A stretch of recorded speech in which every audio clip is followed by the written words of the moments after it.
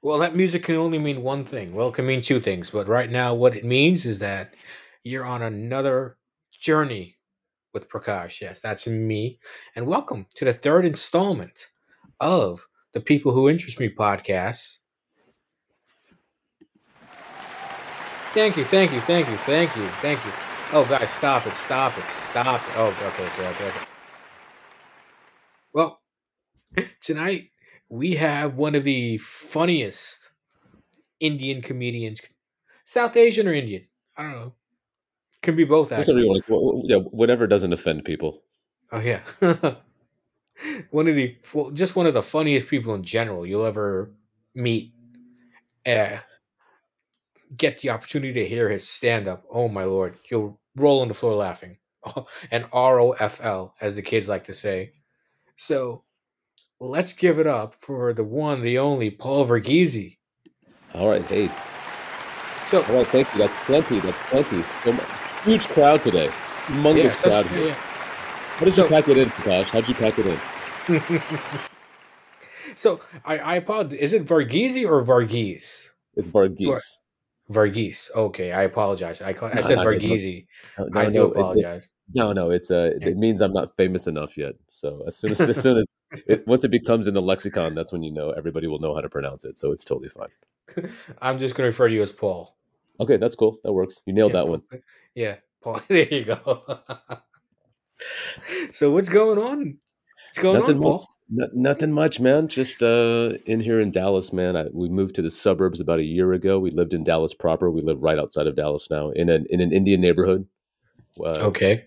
wasn't on purpose, but I didn't realize it until like literally the very first night we were here. Like there were people walking and like walking outside, and I was like, okay, they might be like like maybe Dominican or maybe whatever, but they had their hands clasped behind their back, the small of their back. I was like, oh, that's an uncle. That's an uncle. And so like we just like last year we've always lived in apartments, right? And so like Yeah. last year we're in a townhome now. Last year was the first time we had Halloween, and Yeah. Uh-huh. this Indian couple, none of the Indian kids came over to our place. None of them. Like they just go to who they know. But this one couple across, they came across with their baby, and their baby, their the Halloween outfit was the baby, obviously brown. It was a hat. It was an avocado in half, and the baby's brown face was the pit. It seemed a little racist, but they did it. I mean, it's the perfect Halloween outfit for little brown kids. So it was very cute. Wow. Oh man. And like, that's not I- even a joke. Like that happened, and I saw it. yeah. I was like, man, that's brilliant. Like even when I That's- tell people, people are yeah. like, you made that up, right? I'm not even smart enough to make up that kind of outfit, man. That's beautiful.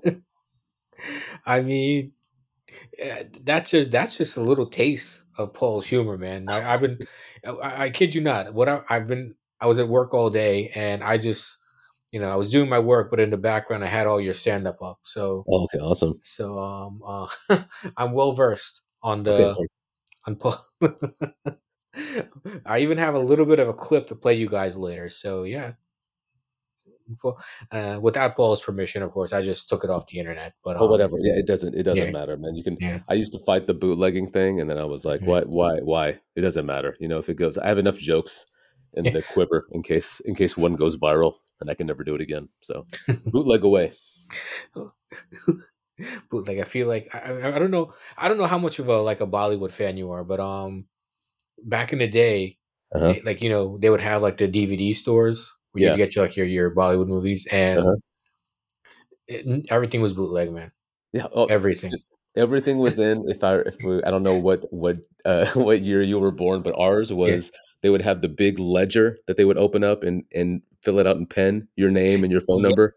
yes, I do remember that. Yes, that I mean, was, we were Netflix before Netflix. There were no late yeah. fees, zero late fees. Like, I go ahead. No, no, yeah. I just took me back. I remember. So I live in a town now called Staten Island, New York. Okay. But before I moved here, I used to when I was a child, I lived in the Bronx, Okay. and there was this one store, and the guy, which you when you said the ledger, Yeah. you would walk in there, give them your book, like your number in the book. Yeah. You would turn to that page Yes.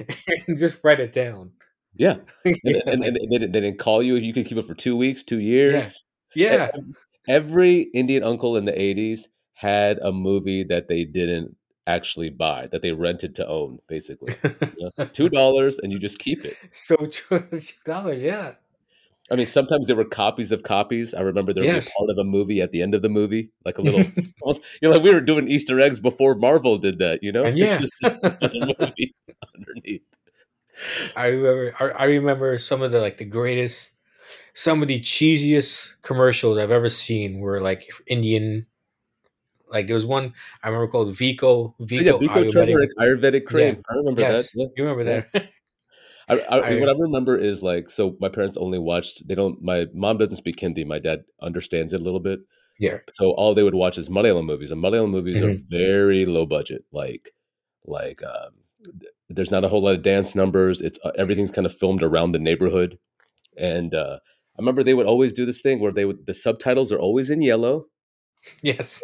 but everybody's wearing like a white munda or a lungi. I'm like, you can't even read the yellow in there. It's like you guys should have thought about that. At least black letters, and I probably would have learned Malayalam more. But all those yellow letters on a white background, it doesn't work. Oh, I've only seen like the South Asian. I'm not, excuse me, not South Asian, South Indian Indian. movies. Yeah. I've only seen like clips. Okay. They're like the most over the top Yeah. things I've ever Yeah. seen in my life. Yes. Like, yeah, Every sound effect is psh, psh, psh. It's all yeah, that. That's every fight. Every fight scene is that. It's where the dishum dishum thing came from. All that 70s kind of 80s yeah. fight sound effects, you know? I'm Um, maybe you know this. Maybe you'll know this where this one is from. I saw one. Um, the like the hero was like the most like. I mean, he didn't. Let's just say he didn't look like Tom Cruise, but he was okay. the hero. Okay. And he ended up killing a guy with a banana. Okay. Okay. Yeah, Okay. I was like, and I was watching the scene. I was like, I don't know if you know who Maxim Beatty is. He's like No. Oh, I think Maximini, the comedian? no, Maxim. He's Maxim. I don't know if that's his real name, but that's like his handles on the social media. Maxim Beatty. Okay. He's I think he's from Nigeria, Okay. and he did like a breakdown of it. Okay. And the hero was he was calling the hero Mustachio because he had a mustache. Yeah, yeah, that's And the thing. yeah, That's the thing about South Indian films too. It's like, at least with, again, I haven't seen Tamil films, but like with yeah, Malayalam films, like they're not really there for like it's the opposite of Bollywood films. It's not the good looking person. It's not the person you. It's the guy with the gut, a little bit of a gut, just the everyday man, the every man that you would see yeah. around there is the one fighting crime. You know? Yeah, he did. The guy was a cop. Yes, Yeah. the guy with So the it's banana was a cop. Yeah, Yeah, it's not high budget. It's not like for most movies. And again, this speaks back to the regions of India. Like I think in a lot of North Indian films are escapism, right? It's like you're watching this yeah, fantasy that may never happen. Kerala films are all shot in Kerala. They're all eating Kerala food. It's like they shoot at the house next door. It's like it's not even escapism. It's kind of like almost like a documentary, every film there. Nothing feels fancy. It feels very but they also put out like what, 300 movies a year or something yeah. ridiculous. So The largest. India produces the most movies in the world. yeah, yeah, yeah. It's Yeah, just a machine out there. yeah. So quick trivia for you. Uh-huh. Maybe you'll get this. Okay. Um, okay, so India produces the most movies in the world. Okay. Who's no? Do you know who number two is? And this shocked me actually. Number two, Yeah. I assume it's an African country Yes. like Nigeria or Yeah. Kenya. Nigeria. Yes. Nailed it. Okay. That shocked me. I was like, more than Hollywood? But like, Well, I mean, yeah, again, it goes back to like, like it's they're not all classic, they're not all great movies. You know what I mean? It's yeah, like also like it's true. like Yeah, yeah. yeah, like a lot of the stuff that we release that's low budget would never be able to be in a theater, you know? Hmm. So I'm surprised at what makes the cut. Anytime I would see a Malayalam movie, I was always surprised at what, like, this is a movie. This is actually a movie. Um, or they actually put this out there. And I saw an Anthony Bourdain episode. I forgot what the show was, No Reservations, but Yeah. he was in Kerala in one thing, and they were showing like he can. Mammootty is the big movie star there. He's like their Amitabh Bachchan in Mhm. Kerala, and these I think they can make a movie in about a week and a half. I mean, they just do one take on every scene, and Wow.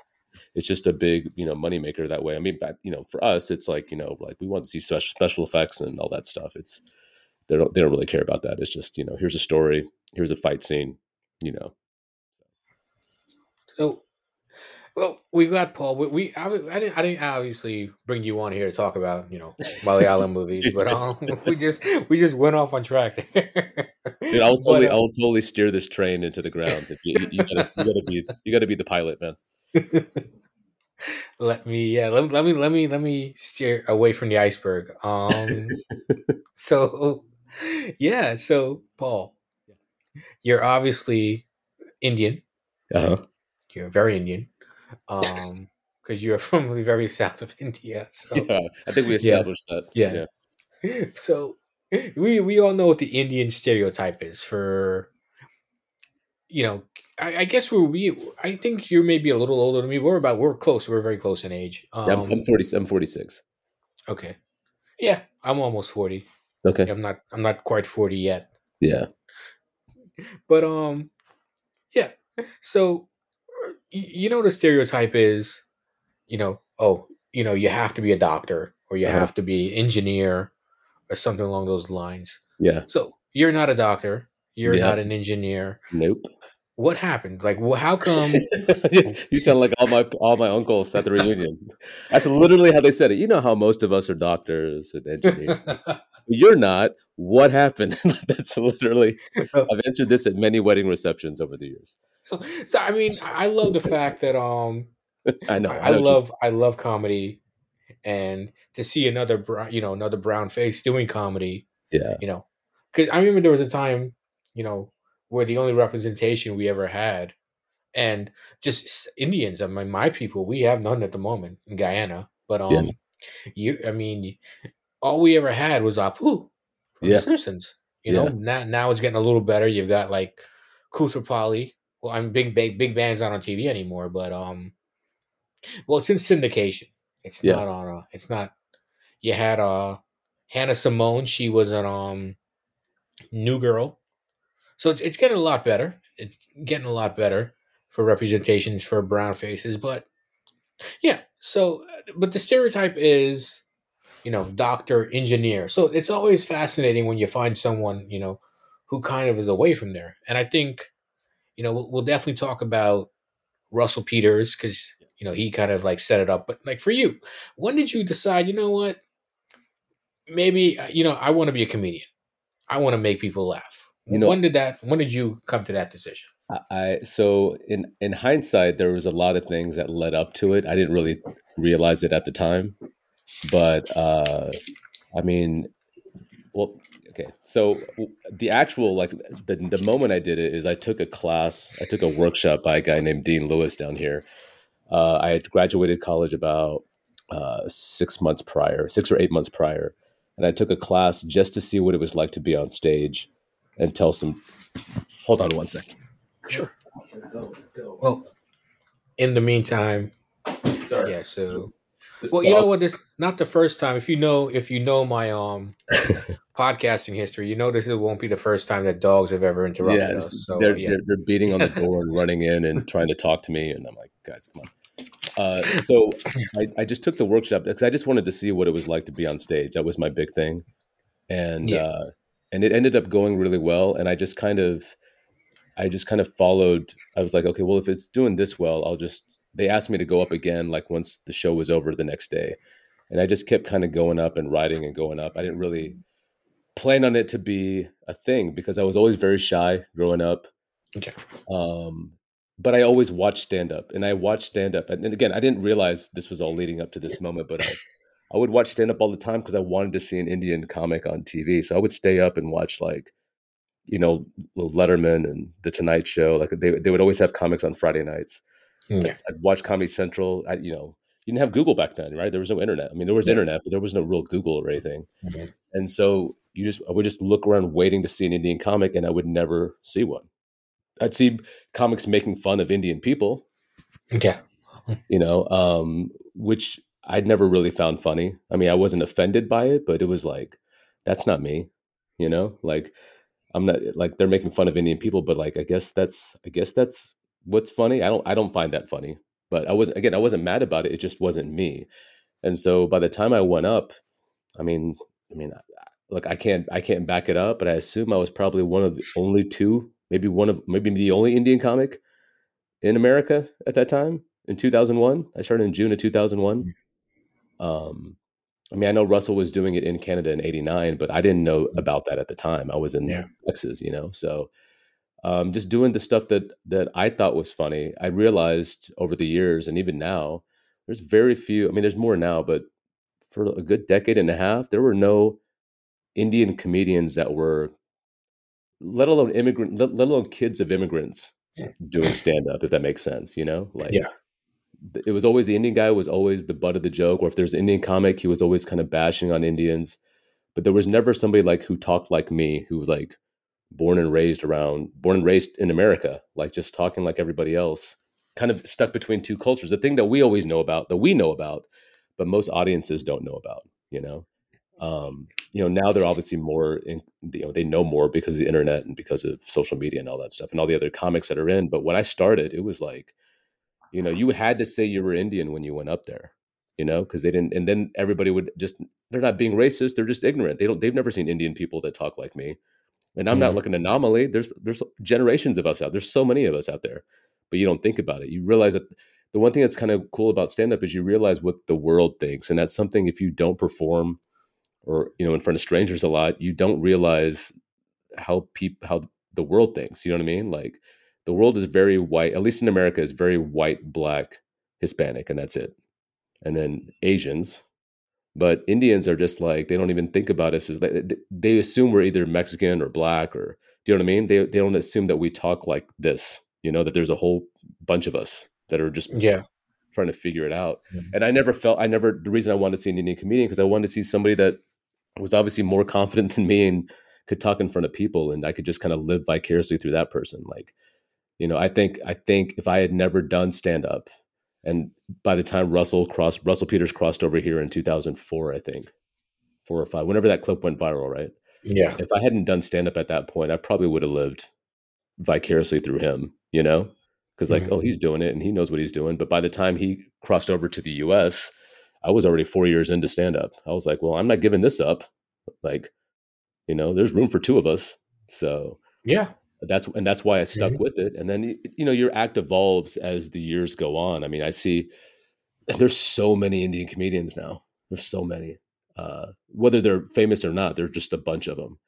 And it's weird to me. I don't know. If I don't really feel inspired by it. It's like, oh no, I did that joke already 10 years ago. Oh, I did that joke 15 years ago. Not that they're Mhm. stealing my jokes. What I'm saying is like, I already touched on those topics. Like those topics are done. Like if you're starting now, you should, considering all the doors that have been kicked in, you have a full slate to work from, a totally different, as opposed to when I started, I kind of had to explain why I was even up there, and explain why I talk like this. And now you don't really have to do that. I mean, so we're mentioning Russell. Russell, as you said, 1989. I think I saw a clip from 1989 where where he actually did like his first show or like one of his early shows, Yeah. and from 89 to '04. So he really didn't blow up until like 2000 when that Comedy Now show. So from what I know, and Yeah. I'm buddies with him, but we don't really talk about career stuff. Yeah. But he was doing well in Canada. Like Okay. again, the internet wasn't really. I mean, YouTube wasn't around, so we have no idea how well he was doing in Canada. But he had like two or three specials at that point in the Comedy Central version of Canada, which is I think it's Yeah. called Comedy Now or something. Yeah. So he had three in like 15 years, but it was YouTube obviously that blew him up globally. Yeah. But I mean, he'd been at it for a while, and we've talked about it before. I mean, he would have just, even had he not blown up, he would have just been stating he would have stayed in Canada and just kept working because he just liked doing it. And I think that's why me and him get along is we both just it's like there was no template, right? There was nobody. We weren't like, oh man, I'm going to be like Eddie Murphy. Like there was no Indian version of us. Like the closest you had is black comics or Hispanic comics, right? But it still wasn't us. So anybody who started back then just really wanted to do it because they loved to do it. You know. Now I feel like I'm not saying everybody, but I feel a lot of them are just in it because they've seen somebody get famous and they're just trying to copy how that person got famous. If that makes sense. Right. Yeah. Yeah. No. Yeah. I definitely understand what you're saying. Yeah, it's like going back to hip hop, right? We were talking about hip hop. It's like hip hop in the '80s and '90s was pure. You weren't really making a lot of obviously some bands were making some groups were making a lot of money, but you did it because you loved to do it. And then at a certain point, when I think when Puffy came in and all that stuff, it kind of came commercialized, and everything just kind of started sounding the same, you know. Yeah. And there was money in it, but there's no real like art or originality to it anymore. And so when I get excited to see every brown comic, and they most of them let me down because I'm like, you're talking about the same shit that I talked about 15 years ago. You're doing jokes that non-Indian people make fun of us for. Yeah. Like nobody, no Indian comic starting in the last 10 years should be doing dot jokes, you know? Yeah. Um, and they're still doing it. I saw a clip 2 days ago. Somebody's like was doing, "Hey, I'm dot not feather." I'm like, dude, that joke has been around for Oh for yeah. decades, and they're I've heard that doing. so many times. Yeah, and it's something that's we should at least consider offensive at this point. Yeah. Like we're beyond that point at that point, and and audiences will still laugh, and that's why they do it because they saw another comic do it, and everybody laughed, and that they don't really want to do stand up; they just want to be famous. And those are two Right. different things. Like if you ever see interviews with Russell, like he never aspired to be famous. There was no secret. It's just that clip went viral, and he rode the wave. There was he didn't appease the YouTube algorithm overlords. He didn't know he didn't even drop the video. Somebody else dropped the Yeah. video. Yeah. So, I worked with him a couple of months after that video dropped. This is the first time I ever met him. This is '04, end of '04, and we're both in the ride on the car from the airport to the venue. And I remember telling him, "Hey man, I got a video. I got a video of your set." And he's like, "Yeah, my brother told me this thing is going around." Like, I'm like, "Dude, it's a great set." He's like, "Yeah, but it sucks because that's all my best material, man. What am I going to do now?" He had no idea this was Hmm. going to go viral because viral wasn't a thing Right. back then. He just Hmm. thought, like, we go back to the Indian grocery store, like somebody bootlegged it, and now you're not making any money off it, and you're screwed. He had no idea that it was going to be like the most passed along video in like comedy history on the internet. So it's weird to see, he had that fear in his voice, like, oh, I don't know what's going to happen. What do I do now? Blah, blah, blah. But it ended up being the greatest thing to happen to him. So it's funny you mentioned it like that because I remember when I also got it through a bootleg. Hmm.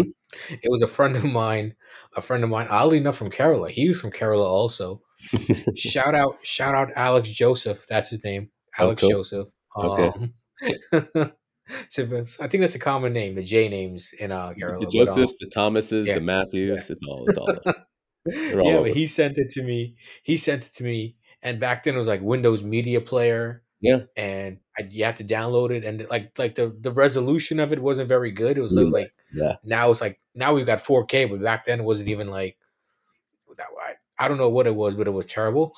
Yeah. And like we had it, and like I played it, and then I ended up getting it just like I could only get the sound off of it. I couldn't get it on the video, Okay. and like every car trip Yeah. that we took, my father had to play it. Yeah. Yeah, because it was that It's, like it's, that it's, blew him up.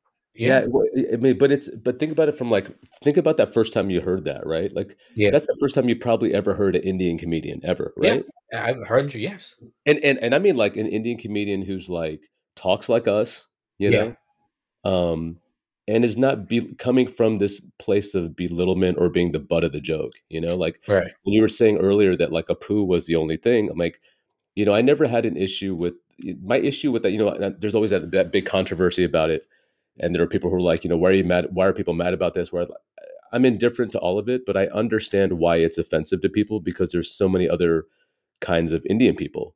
But before Google and the internet and Travel Channel and all these cable channels, like what you put on TV, that's what sometimes Hollywood doesn't. I don't know if they really understand, or maybe they do. I don't know. What you put on TV, that's what the majority of people get their perceptions of life and culture from. So if you're going to put that out there, a lot of people are just going to think that that's what Indians are. I mean, that's still a running joke now. Indians run 7-Elevens. Indians do this, right? Yeah. I know the Simpsons don't mean to be. I don't think the Simpsons meant to be racist and be evil. No, they're just putting stuff out there because there's not Indian people on there being like, hey man, let's not do that. You know what I mean? That's why culture matters in writers' rooms and stuff like that. So 10 years from now, you don't have to like apologize because you were insensitive about what you said about trans people or Indian people or whatever.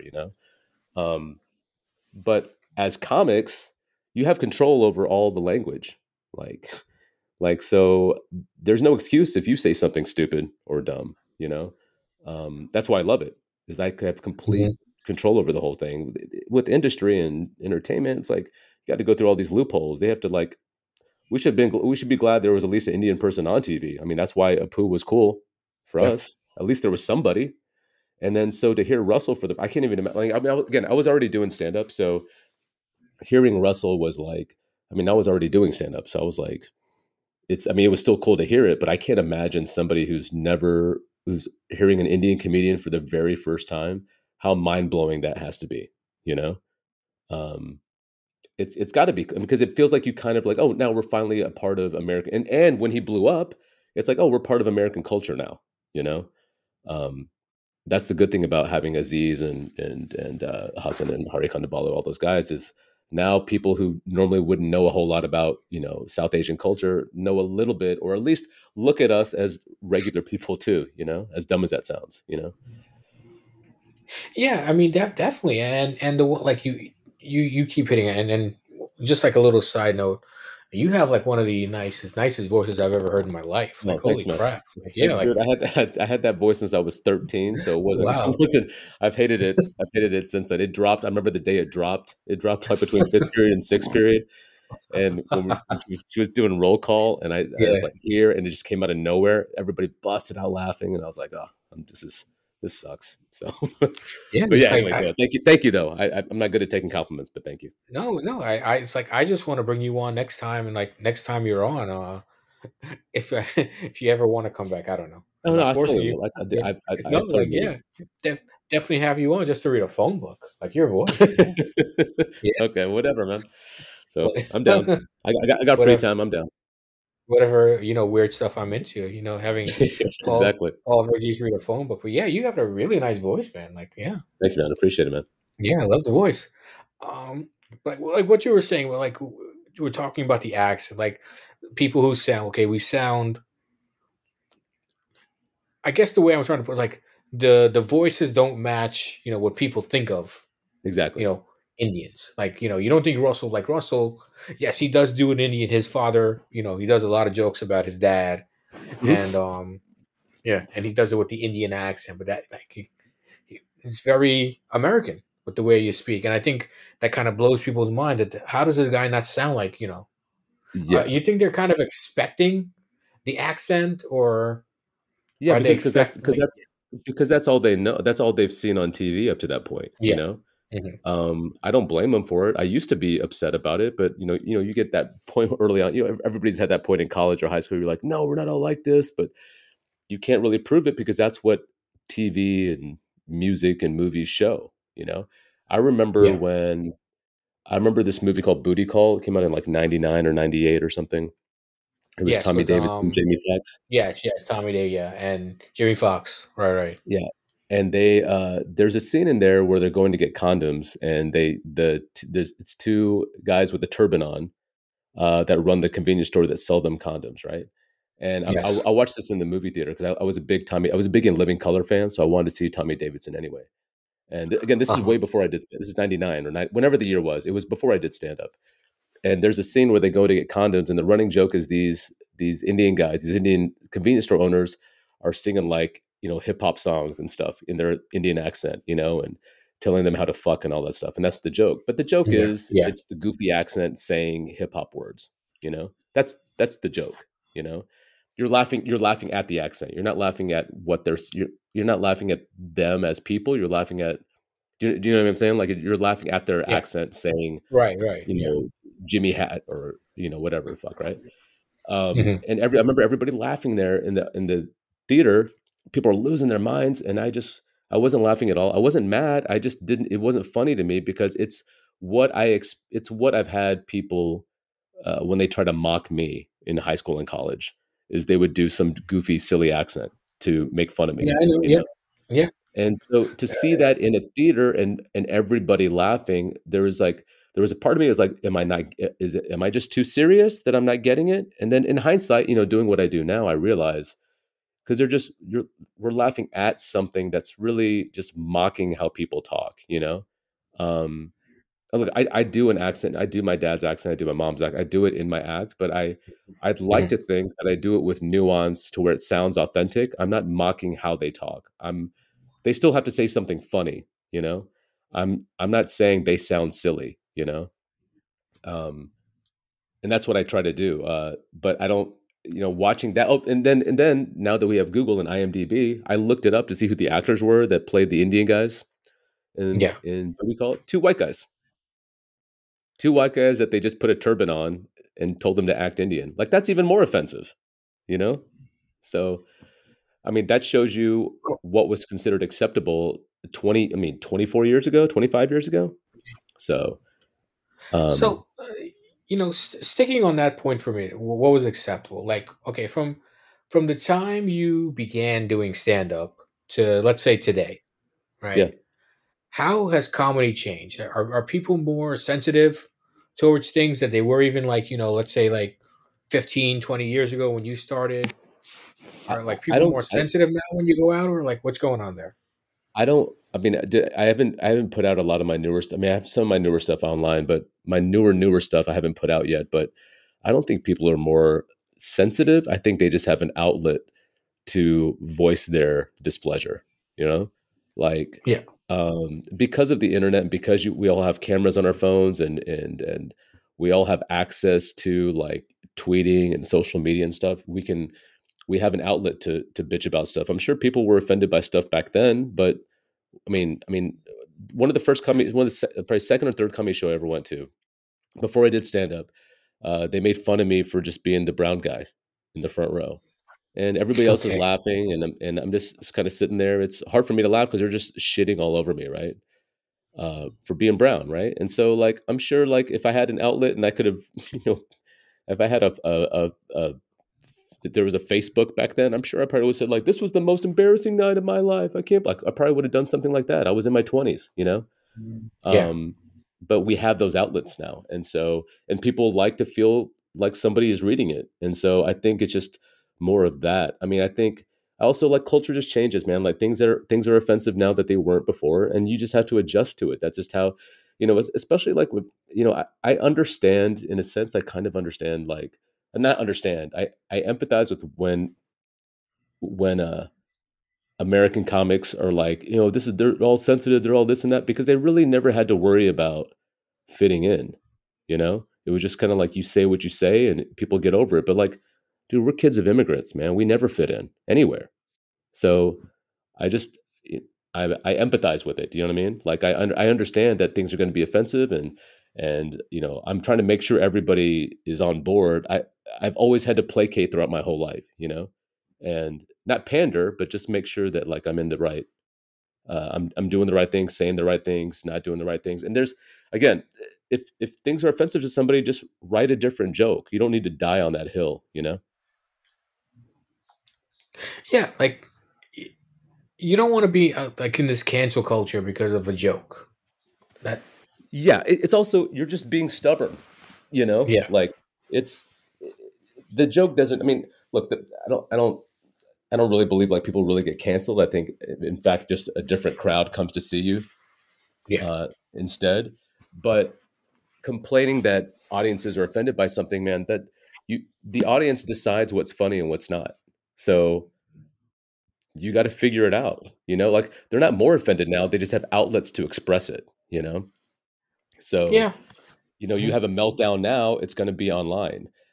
20 years ago, you could have a meltdown and say all the things you want, and if it wasn't on video, it's just it just disappears in the wind, Yeah. So, I've always erred on the side of the audience in the sense of like I don't pander. I mean, I do some really really edgy stuff, and even just being a brown guy starting back in '01 with stuff. I mean, the one thing that I think always gets kind of like lost in all this stuff is, especially since I started in '01, Indian comics for a good decade and a half, even now for me, I don't get to perform in front of my own people, you know? Mm. I don't have a room full of 300 South Indian kids born and raised in the US. I don't have that. I've never had that in 22 years. Everybody else gets to perform in front of their own ethnicity or gender or whatever. You know what I mean? Their following is either all white or they're all black. They don't have to, they're not the outsider every single time they step on stage. And I've been the outsider outside of a few, charity events for South Indian organizations, which I could count on one hand how many I've done in 22 years. Every single Mm. time I'm on stage, I'm the outsider. If I'm performing for North Indians, I'm the South Indian.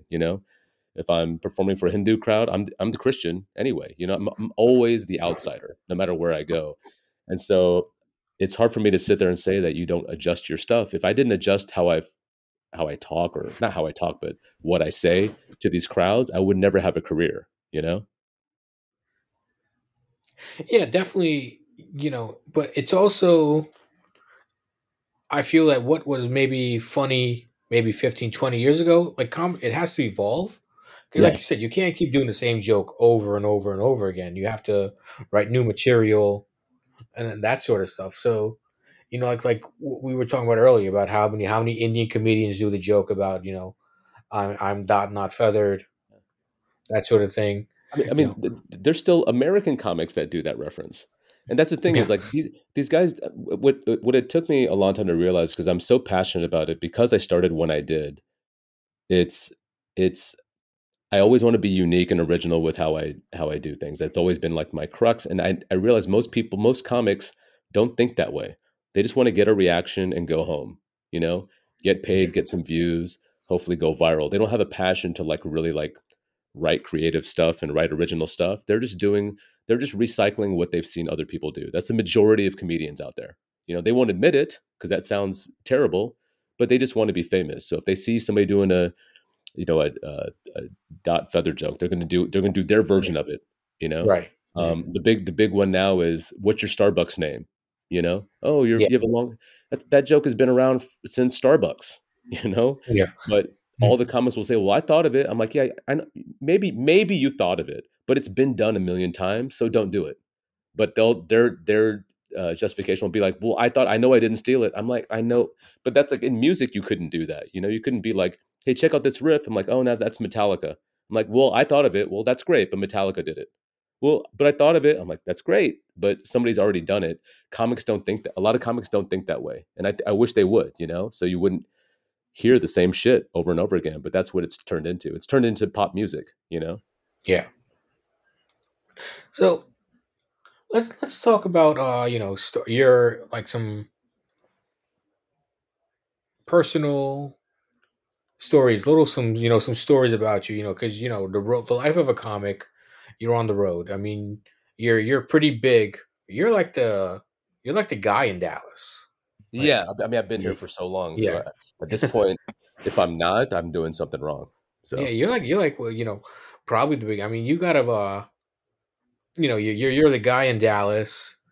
But tell us some story. Like, give me a time where you were outside of Dallas, you were on the road, and then you know, well, I guess what I'm trying to get at is that would you approach a Dallas room differently than you would say maybe like a room in Boston or New York or LA if you've done any of those cities before? Like, yeah, I what's mean, the I've difference in done all between those those? cities. I've done all Yeah, those cities. It's I used to early on. I thought I would have to be a certain way. I thought I would have to be a certain way um, in those cities. Just kind of adapt to fit in, whatever. yeah, And but it turns out like the longer you get into it, the more you realize um, that they're all kind of the same, and you kind of just lean into who you are, kind of thing. Like I'm not. I mean, I'm in Dallas, but I travel all the time, so like yeah. in the end, like uh, I'm not doing Southern comedy. Right. You know, Okay. Hmm. um, and I'm not doing anything regional. So like I'm just a dude to them. I mean, the bigger hard thing was again being the brown guy in a show. You know, being the only brown guy in a show with audiences that don't really see brown guys doing stand up. Yeah. Unless you're doing a show for all Indian people. But those shows are so rare. So um, I've never really felt any weird backlash. I mean, I'm a little more, back in the day, I don't know if it's really this way now, but like on the East Coast, the comics tend to be more angry and like in your face, you know. Yes. Yes. Yes, I don't we know. are. I don't know if Yeah. that stereotype exists now, but that's what it was. Yeah. And it's unless I'm drinking a lot, I'm not really an angry dude. So I'm Mm. more diplomatic if I'm going to bitch about something. So maybe that was a little different for them, but uh, I really don't notice regional differences with people because look, I perform. I mean, most of these crowds in the South, like half of them are rednecks, So Hmm. if I can make them laugh, connect with them, the other cities are like a cakewalk, Yeah. Um, and these aren't like backwards hillbilly people, but I started in '01, where like in these small towns and doing shows, like if anybody was going to get offended or going to bother me or harass me, it would have happened down there. You know what I mean? Or at that time. Right. Hmm. But again, I've been doing it 22 years, whatever. Now it's like none of these crowds are, they're all these crowds are kind of the same. I know I'm the outsider. I know I got to convince them and explain stuff to them. So it doesn't really register now, but um, I haven't really personally noticed a difference. I notice more of a difference when the ages, if it's like a younger crowd or an older crowd Yeah. or Okay. religious crowd, those are tend to be bigger than a regional difference, if that makes sense. Yeah. No. Yeah. Definitely understand um, what you're saying. So it's just, if you're not really necessarily doing jokes just about Dallas, your material, you know, is about everything. Where it's not just like your city. You're making fun of it. Well, not, I shouldn't say make fun, but like you're talking about your Yeah, yeah, city. yeah. You can your comedy wherever you go, your comedy goes with the audience, and they'll understand it. Um, okay, so one thing about with comedians is that there's always that time. If you want to speak about it, you can you can say I don't want to talk about that, but um, there's always that time where as a comic, sometimes your material may not hit with the audience. So, was there a time ever when you were doing stand up where you were like, "Oh man, I bombed. I just completely bombed." Yeah, I Like, mean, it happens way more often than I think people admit, mhm, than comics will admit, especially doing newer stuff that you don't know if they're going to register. Like I mean, that's the whole point of it. Like if a comic ever says they didn't bomb, it's because they're not trying hard enough. They're not writing anything new. Because that's kind of where, for me, when I bomb, that if I'm tipsy, I might bomb, and that's just because you're tipsy and mm, your timing is off. But yeah, yeah, if jokes don't work, I mean, like it's anytime you do new material, there's always the risk of, especially if it's a little bit edgier, there's always that risk that it's going to go completely terrible. And I think that's what's hard about it for me is like the older I get, I'm like, the, I think for most of us, once you get out of college, you really don't have embarrassing moments in public, right? mhm, It's rare, like you kind of have your life and you do this, but you're not in public getting embarrassed, getting publicly humiliated. Anytime I go on stage, there's the risk of that. So it kind of brings you back to like 14-year-old me. You get those feelings of like, oh, this is embarrassing, but it's the whatever you call it.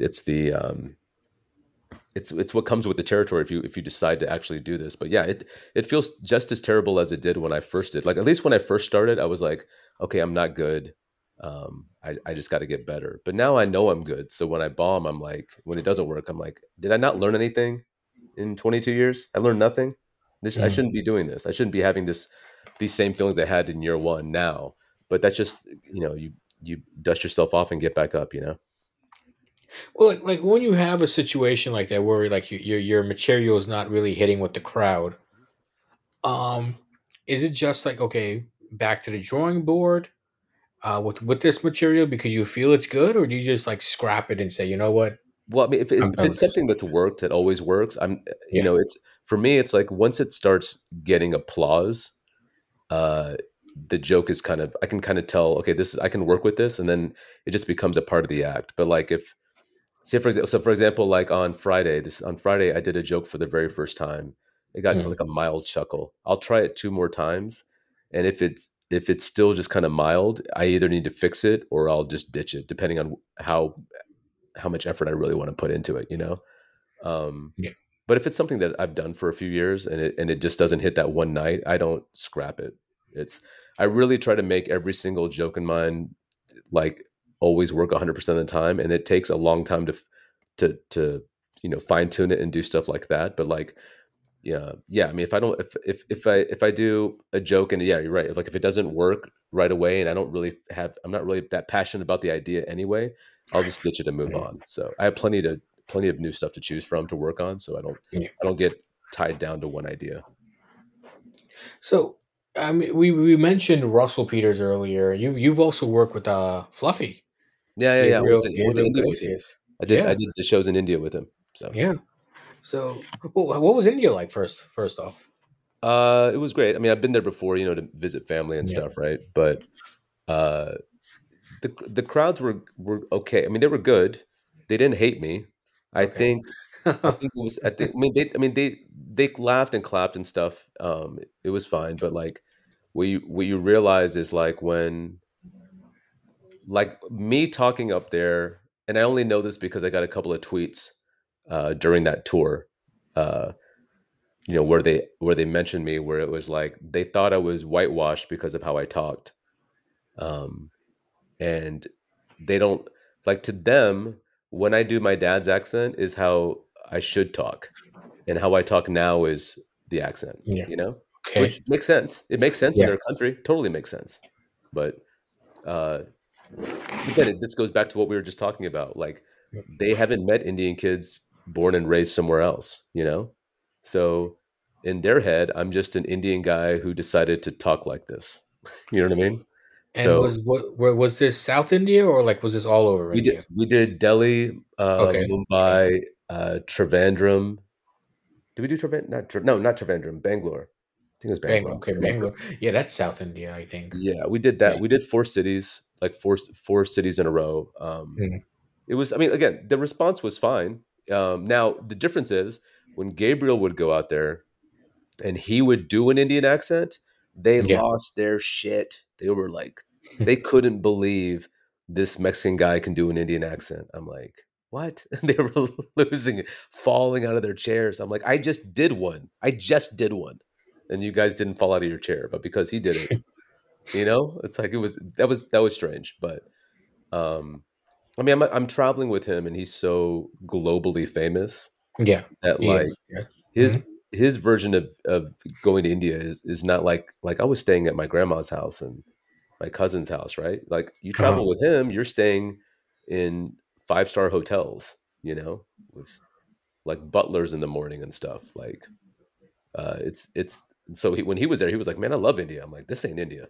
This isn't India. Sitting in a hotel room, this isn't India at all. I'll show you India." So it was cool to see it from that perspective. I mean, I've never stayed in a hotel in India in my life.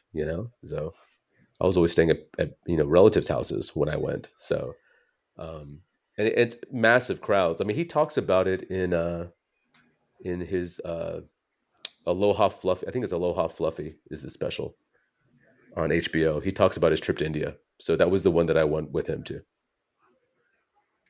Very nice. India.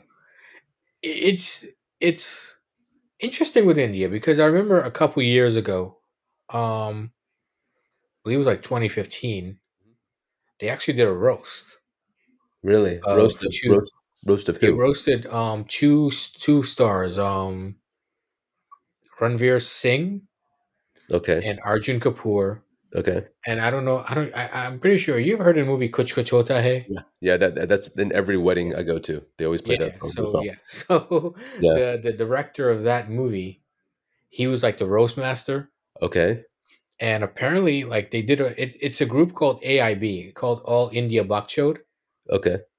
and they had the roast, and it wasn't received well at all because the people there in India were like, oh, this is against our traditions, and like it was not, it was not. I mean, I guess from my Western perspective, Yeah. it's up on YouTube if you want to check it out. Okay. I found it hilarious that they Now, were were the jokes bad or were they over not the a joke. top or what was it? The joke. It was actually pretty good. It's actually very funny. The comedians there were very funny. Um, but I guess because they were, they were using a lot of like foul language. They were Uh-huh. cursing a lot, and a lot of the like sexual subjects Yeah. that they were talking about. Uh, they did not really get good. It was not received well Yeah, by like not, the not older not generation. not that this is a direct comparison, but Yeah, I make a lot of my money doing Indian charity events, right? yeah, So for Indian fundraisers and stuff like that, and that's one thing that like, again, talk about another like you know being the outsider underdog all the time is like all these desi events, and even just a country full of Indians, right? It's understood that you work clean. It's just understood. You hmm don't cuss, and it's G rated. yeah, Um, they'll they may tell you, oh, you can be a little risky. No, it can't. It's just it's in our culture to be that way, you know. Um, and so you kind of I understand that no matter what Indian event I do. So even if I was to do a roast for that, I would be as G rated as possible because it's stand up is such an American thing. It's yeah, it's very, very mm, American, like, meaning, like, yeah, other countries can do it, but it's just not the same when you watch other people from other countries do it because they all seem like they're doing an impression of what they think that we do, you know? yeah, Um, mhm, they're using cuss words that we use, but it just doesn't sound right, and it has nothing to do with the accent or stuff. It's just you can tell, like, they're giggling when they say the cuss word. You can tell they don't really know what they're saying, you know? Um, mhm. it's do you know what I'm talking about? Like, I see it a lot Yeah, with, yeah, like, European comics and even Indian comics. It's like, they're saying, "Oh, fuck that." I'm like, they don't really that's not how they talk, you know? right, It's yeah, it's it's like, I mean, again, it's a second language, like, English is the second language, right? So, like, but it's just it's such an American thing. It's like also just like making fun of people, like roasting, like that is you have to know what you're walking into, you know? That's it can be really harsh, you know? But yeah, I mean, when we did, me and Fluffy also did the Middle East, and we couldn't cuss in any of the shows. It was like a mhm, $10,000 fine or $5,000 fine or something for every cuss word. yeah, Um, and you just kind of accept that. So to go there and or to perform it and think it's going to be just like America is you're giving them too much credit. You know, maybe in yeah, 30 years from now, mhm, but definitely not now. yeah. So you were in the Middle East. You just said there, you if you cussed, fines. Was there ever a time, like in any act that you've ever done, Hmm. any performance you ever done, where you were told, okay, well, this is off limits. You can't talk about this, or you know, obviously you were told not to curse Yeah. in the Middle East, but like anytime, back here, U.S., Canada, where they were like, okay, well, don't talk about this or don't talk Yeah. about, Yeah. or yeah, So I used to do a bunch of colleges for a few years. I was doing colleges all the time, and there's a lot of that. I mean, the reason I would get booked a lot is A, because I'm ethnic, and B, Mhm. because I was clean. But I had never wanted to be known as the clean guy. I don't want people coming out there because I don't cuss and because I don't say edgy stuff. I like, Mhm. talking about that clip that you're going to play at some point. That's not a Yeah, that's an edgy clip, like yeah, it's when I started doing that joke, especially when I do that joke in front of black crowds because it's about a black person. You can feel Mhm. the room get tense, and then when I say the punchline, it's just like this big release, and you can even see it with white people listening to it. They're like, "Where's he going to go? Where's he going to go?" And then it's a big release. So I still want to have an edge to it. It's just I worked clean because I was doing these Indian fundraisers, and it's best for me to work clean so I don't have to remind myself when I'm doing the show. Like, oh, I can't see this, I can't do this, I can't do this. I don't want to worry about all that stuff. I'd rather just write this way and then just be able to show up and do my stuff. yeah, But I've been told a lot about don't talk about religion, don't talk about drinking, don't talk about. I've had people book don't talk about race. I'm like, that's all I have. I'm a drunk Indian Christian. What else do you want me to talk about? Like, that's the only three things I got left. So why are you booking me? But like, a lot of these events, like these corporate events and all this stuff, they'll Yeah. give you restrictions. I just, uh, I've I my act, I can pull stuff out of the act that I think might be edgy, but so it doesn't really feel like a restriction to me anymore. Mhm. Um, but it happens, and I've messed. I mean, I remember doing. I can't remember. I remember somebody getting upset about a joke that cause me making fun of a gluten allergy, and it was. But I wasn't told not to. I just Right. I Mhm. just assumed. Again, we're talking about, when you talk about are people more offended, I don't think people are more offended. I think they just feel that they should tell somebody when they're offended. That's the difference now. Um, Instead of just brushing it off and just kind of like, hey, it's just a show, who cares, and moving on. They feel the need to say every single time they're upset. They feel the need to say something, which I understand you have the right to do that, but that's a very hard way to live life. Like, look, just us being kids of immigrants, right? Like, can you imagine every single time there was like a hardship that you went and posted about it online or made a video or sent an email? Like, we, immigrants would have been sending like 10 emails a day, you know, every time Mhm. they felt, disrespected or misunderstood, so. So let's what's next for you, man? Like what, like, are you acting more stand up? Are you going to be on tour? Like, what's going on for you next? I want to do two more albums is what I want to do. I'm actually Hmm. contracted to do. I've been every single time I've wanted to put out an album, I've always like I start writing other stuff. I'm like, no, I want to put this instead. Um, I want to record two more of those, and then at the same time, hopefully put out like another special online or whatever. But like outside of that, I mean, I've gotten offers for acting stuff. It's just nothing's really been what I liked. But like um, stand up is going to be the thing that gets me anywhere anyway.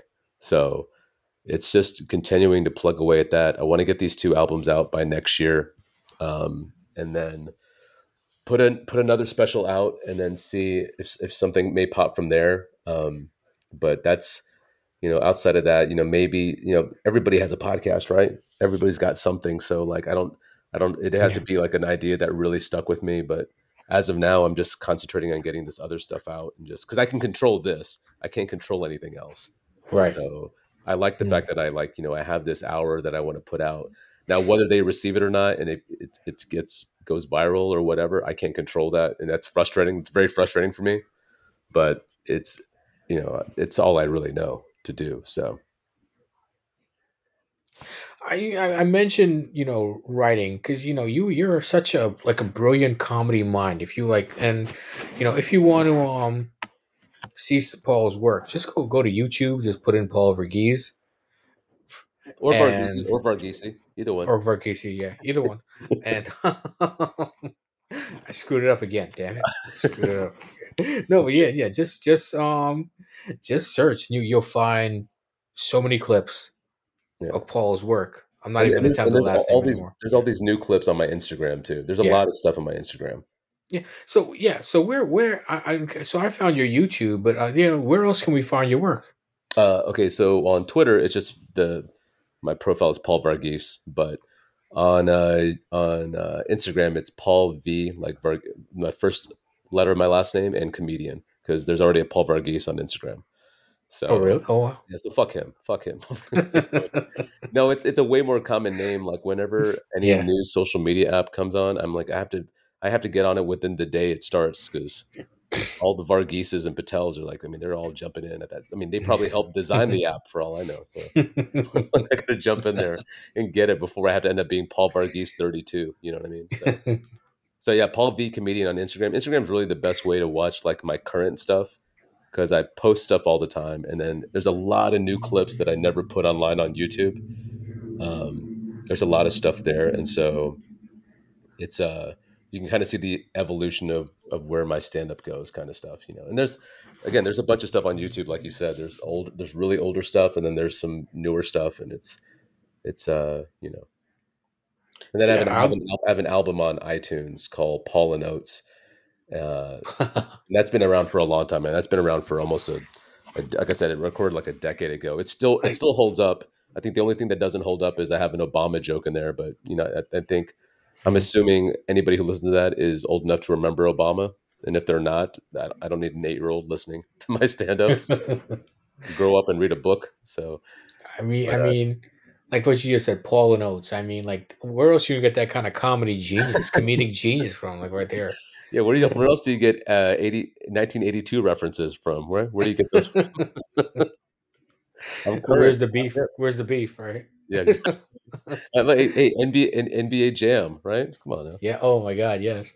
I mean, yeah. I mean, like, it's so amazing. Like talking to like, I guess we're kind of from the same generation. You're just a few years older than me, Yeah, yeah. but definitely to like reminisce about those times and like, you know, um, So I want to talk to you about like social media. Where we're talking about where we can find you on social media, but like, how has social media helped your career, Uh, or has it hurt your career? I don't. I I mean, don't, I don't. Well, it hasn't yeah, heard it yet. I mean, yeah, I've okay. had some stuff where people get mad and start ranting and like bashing me and trolling me or whatever. I've had that, and but nothing like I'm not famous enough to get canceled, so it doesn't really affect me. Which is it's a good space to be in.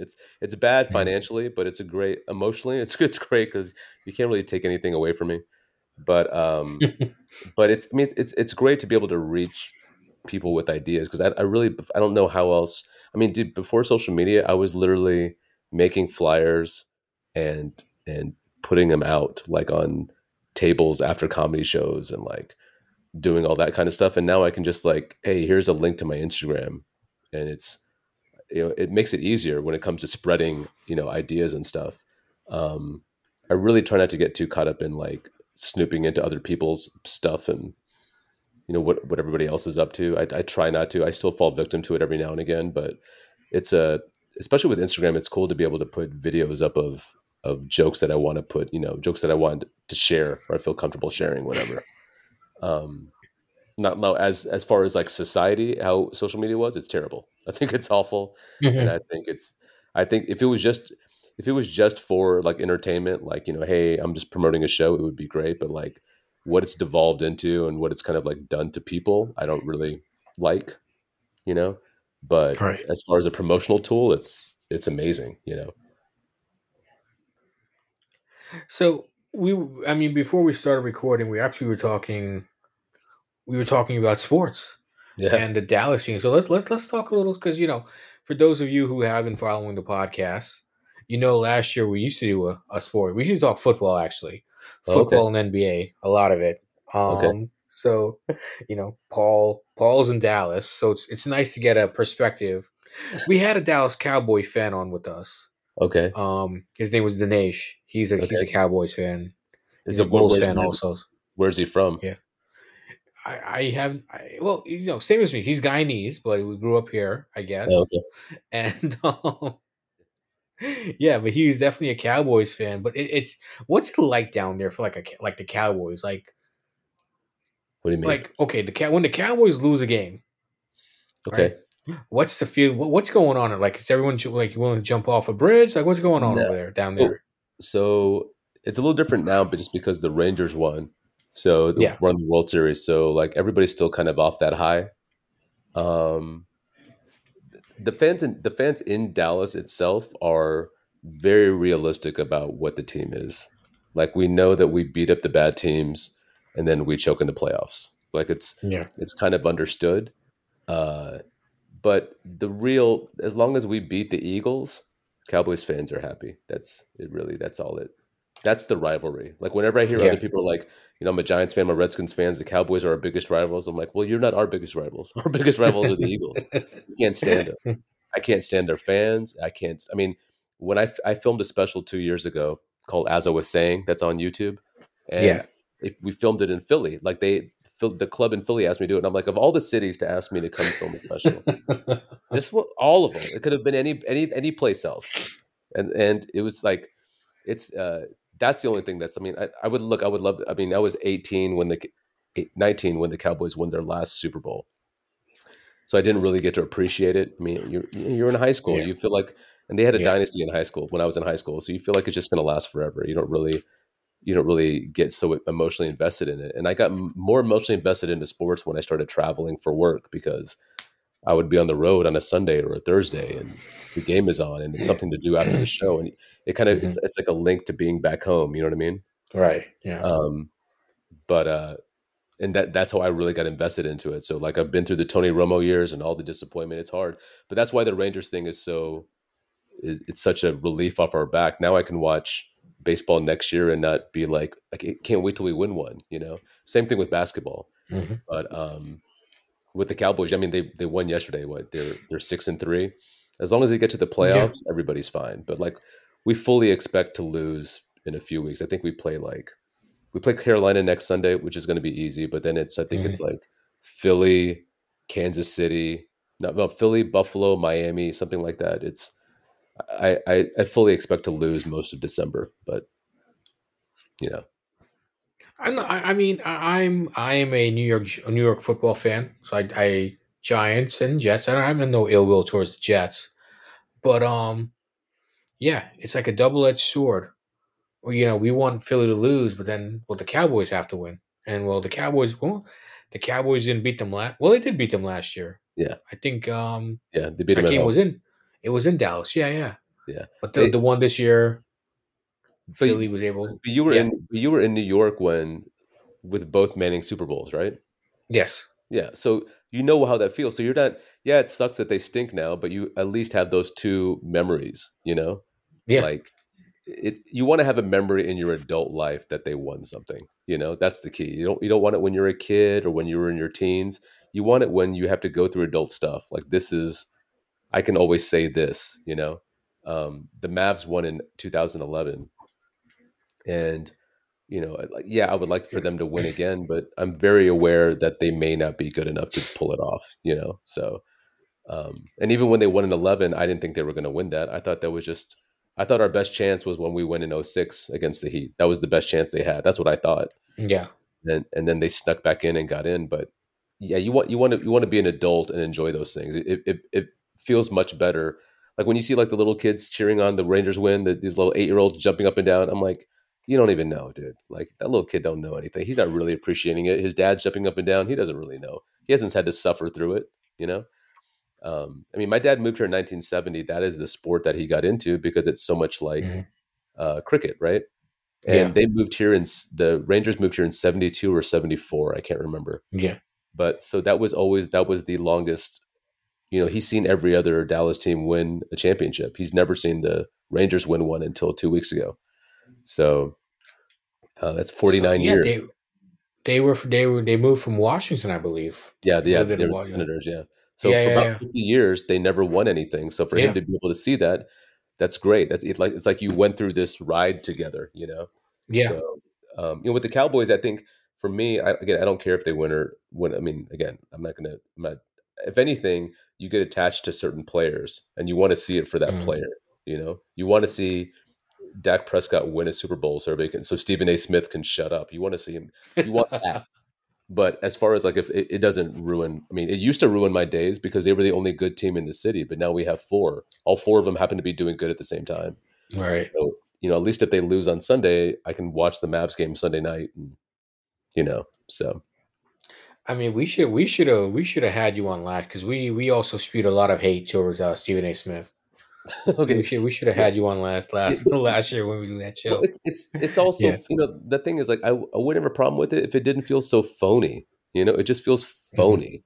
It like that's always my pet peeve. If you're naturally that way, then I get it. But then you see him on his like radio show and he's like calm and quiet, and then all of a sudden he's on TV screaming at everybody and throwing in props, and it just feels like I feel like you're talking down to me, like I'm too stupid to understand it. You know what I mean? Like it's So it's very strange. as we met, you're the king of comedy in Dallas.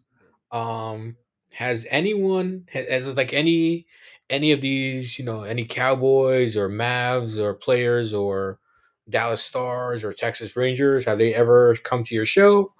Like, Yeah, I've had Mavs players at my show.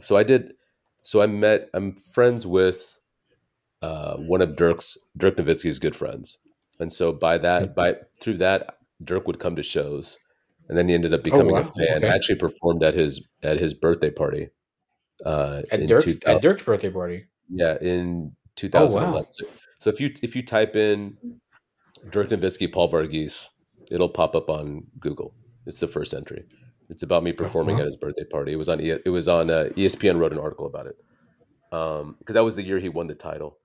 So Yeah. I Mhm. met him the off season before the 2011 season, and yeah, he came to shows and so he would bring other players there, and then I ended up becoming buddies with the guy who was the trainer for the Mavs at that time, the head trainer at the time. And so Mhm. whenever his friends would come into town, he would bring them out to come because a lot of these guys can't come out to bars or stuff. They don't want to really be seen Right. like Yeah. that. They want it, but Mhm. they want to get out. And so Yeah. you come to a comedy show, you just watch that stuff. You can drink with me, and it's not like you're out in public, having people take pictures and stuff. It was just kind of understood. I'm not going to, tell everybody that you're here. But like the Phoenix Suns staff came out one time. Uh, Shane Battier came to my show in San Antonio because he was looking for something to do. And then I get a text message from that guy who's the trainer. He's like, "Hey, Shane Battier's in town. He wants to come out and see a show. Are you cool with him coming down?" And he came down, and he was nice. Um, and like little stuff like that. I don't know if I've had any Cowboys players or Rangers that I can think of that came up and talked to me afterwards. It tends to normally be Mavs players that I've seen or have hung out with. So I mean, that's pretty cool, Dirk. I mean, Dirk is one of the I mean, he's a Hall of Famer. I know it's yeah Hall wild. of Famer. Yeah, I've been to his birthday party a couple of times. I performed once, but I've been a couple of times. But like, he's a family man now. He's got kids, and it's like even him coming out, even him just going out. He's the most recognizable celebrity in the city. So like, he can't really go anywhere and really come out Yeah. as often as he would like. I mean, he's 7'2". He can't really sneak in Yeah. and Well, yeah. like arrangements have to be made. Like if he would Right. come to Yeah. shows, I would Mm-hmm. get a text message like an hour before, "Hey, I'm coming in. Mm-hmm. Make sure that like so what they do is like what they would normally do is like the show starts, lights go down, and then they bring them in so people Oh, don't freak okay. out and take Yeah. pictures and all that stuff. It's very weird, man. Like athletes, like that's our thing, but weird about with comics compared to athletes. Like you see like comics talk about how famous they are, but like, dude, athletes are way more famous in comics. I don't care how Mm-hmm. famous the comic thinks they are. Just famous based off how different they look than everybody else. You know what I mean? Like Right. you Yeah. can sit there and say Kevin Hart may be more famous than Dirk, but Dirk walking into Mm-hmm. a room at 7'2", even if they Yeah. don't know who he is, they know he's somebody. You know, Mm-hmm. even these NFL players, man. We sit there and think they're small. They're all, even the smallest dude on the NFL team is 6'1", 190. Like Yeah. they're not normal sized people. So um, yeah, I mean athlete fame is such a different thing compared to any other kind of fame. I mean, they're instant A-list celebrities, so it's wild. So, I mean, we've like this was such an informative interview. Oh, thanks, You know, man. we've talked about Malayalam movies. We've talked about From Malayalam movies to Dirk yeah, Nowitzki. How to does it Dirk feel? Nowitzki. Look at that. Yeah, like it just to show what a worldly person you are. You know, like how. Yeah, that's all because of jokes. If I didn't do jokes, I'd be in a cubicle somewhere, just arranged marriage and never been outside of Texas. So like jokes got me everywhere. I mean, that's why I'm so loyal to it. I So mean, like, so okay, you know, I keep saying you really are the king of comedy in Dallas. I mean, I'm not making that up, right? But when you go to like other cities, uh-huh. right, in Texas, like I'm pretty sure you've been to Houston and San I've been to Antonio. Houston. A bit. Yeah, I mean, I'm pretty sure. So is there like a different vibe? Because you know, Dallas is one of the bigger cities in Texas, yeah. right? But like, let's say you end up in like a smaller city, like I was just thinking, trying to like maybe like a Galveston, Texas. I don't know if Hmm. you've ever been there, but Yeah, yeah, yeah. I know. okay, like a little like a smaller city than Dallas, let's Yeah, say, right? yeah. What's the vibe like? Like, is one city more open to things, or or is it I mean, just comedy? Everyone wants to yeah, laugh. it's look, it's like anything in New York. It's like in any big city, right? It's like if you were in like in New York when you go when in New York, like when you go upstate, right? Yeah, Like the crowd in Poughkeepsie is different than the crowd in Manhattan. no, yes, It's just all big cities are have been exposed to just more stuff, Hmm. And look, the internet changed it too. Like before the internet, like small towns really didn't know a lot. I mean, it was the stereotypical southern small town. That was a Hmm. thing before the internet. Now because of cable and the internet and smartphones, like the small towns aren't stupid anymore.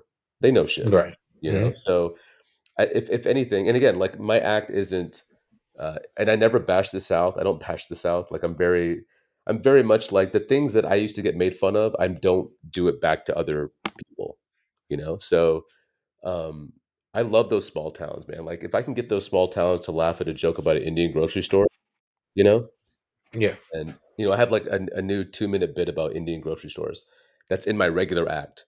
And if I can get, some rednecks and like you said, Galveston to laugh at that, Hmm. then it feels like a double victory. You know what I mean? Like this is something they know nothing about. And somehow they're finding some connective thread to it, to visualize it at least, Um, I like that's why I like those small towns. That's why I try to challenge myself, but like what's the most obscure thing I can explain to people and still be funny and not feel like a TED talk, Um, Right. so Yeah. it's, Houston, Dallas Houston's very diverse. I think I think some study just came out. Like like, uh, uh, it's like it's considered the most diverse country in the U.S. at this point. It's Mm. either one or two. It's like, so you go in there, these crowds in Houston are just like, it's anything. It's white, black, brown, whatever. Same thing with Dallas and stuff. But yeah, these smaller towns, it tends to be just one, either all white, all black, all Hispanic, whatever. But again, I just try to explain myself to them, without, again, now without sounding like I don't want to sound like a TED talk, but I just kind of do my stuff and explain my culture. And it's cool to see them react to stuff they know nothing about. Yeah. I mean, it's like what you were saying, like New York City to Poughkeepsie. You're 100% crowd.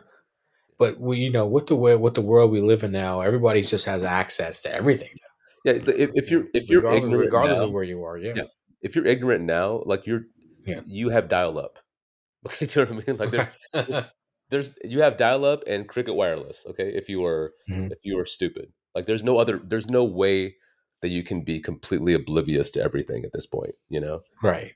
So there's no excuse for stuff like that. I mean, again, this goes back to what I was telling you about. People stealing jokes, right? It's like, well, I didn't know that. I'm like, well, you have access to it, so there's really no excuse. You're lying, because it's at your fingertips, So you don't have to go to the library to go double check stuff. Like if you're being ignorant now, you're willfully being ignorant, it takes more energy to avoid technology than it does to actually use it, So Yeah. um yeah, it's a totally different world than when in 2001 when I started. I mean, all the way up to like, when did smartphones come out? I don't even remember. 2012, maybe 11 or 12. I Um, think maybe before that. yeah, I'm talking like with camera phones and stuff, Oh, like camera. Okay. 11 or Yeah. Yeah. 12, 13, maybe, I Yeah. don't know. Somewhere But around there. Yeah. Yeah. yeah, but before that, man, like, I mean, yeah, from performing back then, it's just, yeah, I mean, look, now, like, if I like back in the day, if I was like, okay, who was that guy that wrote the theme to the NBA on NBC? Who was that? Yeah. I'd have to find a Yeah. friend that knew that Yeah. was Yeah. Prakash. Hmm. Now I could just type it into Google and there it is. Like it's helped out with my writing when it comes to like references. Like, hey, I want to write this joke about yogurt. What's that yogurt called? I can just type in types of yogurt. It like that's what I use the internet for. You know what I mean? It's like going to the library for me. It's it's the equivalent. I always say it like this. It's like it's so much easier to be a rapper now because you can type in what word rhymes with engine.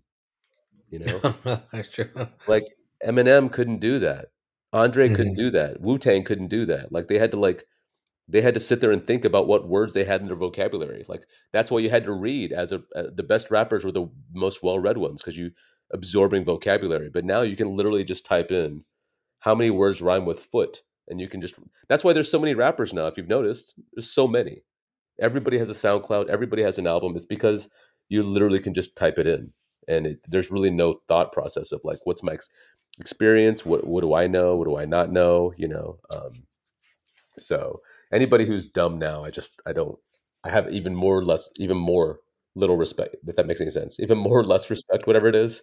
You know what I Well, mean? yeah, yeah, of course. I mean, and I don't think you can be because it's just the technology. So one, I guess last question I want to ask you because you've been so gracious with your time with us here tonight. Thank you so much No, no, dude. Thanks for for having that. me. Thanks for having me. No, yeah, I mean, I've been following you for a while. Ever since I saw you on that the Russell Peters Presents Oh, on Showtime, I started following. Like, oh yeah, because another brown comedian. I yeah, mean, that's what we want, more brown representation. yeah. I mean, And dude, it's yeah, it's it's why me and him bonded so much because yeah, for you know we were we weren't the. I mean, he was the first, but I mean, I'm not one of the first, but like he knows I love stand up. He knows I love just telling jokes, and he knows that I genuinely like to do it. And he meets people now who just are just trying to be famous or trying to be him. Not because they actively want to say something and do something or have something to say. So I'll tell you a funny story about that special, man. So like yeah. we recorded that in 2010, and in January of 2000, no, yeah, January 2010 or January 2011, I can't remember, but it was like it was a big deal because we I don't have an agent, man. So from whenever I got on TV and stuff, like that was all because of my reputation. It wasn't because my agent called up and did this and booked Comedy Central. Like this is them wanting me because they actually want me. And Russell wanted me on this show. He asked me if I would be on it. And so I'm super hyped about it. And like the night before, we're all like celebrating. I had just done a show and we're all celebrating. And I was like, hey, man, I got to get a flight out at 7 in the morning to go to LA for this taping. But we're like all drinking and stuff and just like, whatever. Mhm. It's like, till like, I'm like, hey, man, I got to go to my flight. My flight's at 6. I got to blah, blah. I still got to pack, blah, blah. And we drank until the bar closed. I get back home. I get Mhm. back home. Who knows what time it is? Probably 2:33, whatever. Yeah. Mhm. And I just pass out. Okay. Uh, Only reason I woke up because had ironically, you can look at it. Okay, this is me finding the silver lining in this very drunk Jaeger-filled cloud. But what a good person would have been like, okay, show's done at 9, go home, pack, wake up at 6, go to your stuff, right? But because I got so drunk, I like passed out. The only reason I woke up at 5:30 in the morning was because I had to throw up.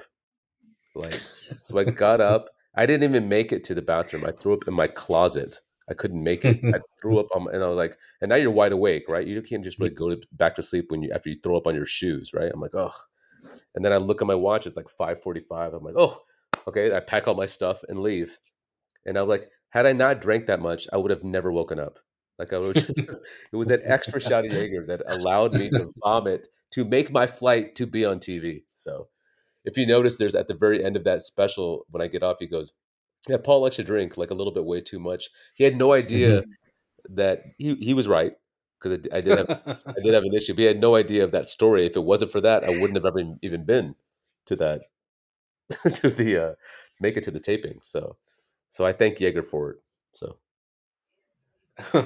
I mean, I mean, dude, I mean, look, that's an but awesome story, man. if I had taken one less shot, I wouldn't have had to puke, Yeah, and I would yeah. have, You, I just would have missed my shot.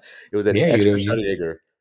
If you believe in the universe, they were like, "Hey, man, just one more, and you're gonna throw up at 5:30 in the morning and make your flight." I'm like, "All right, cool." So, yeah. Once you wake up to do, I mean, you're not going back to sleep, right? I So mean, yeah, any kudos to the alcoholic who can throw up and go right back to bed. Kudos to that yeah. guy. Cool. Dude, my dog starts dry heaving. I'm wide awake, dude. So So it's yeah, good. no, no, the very like I want to get your thought on.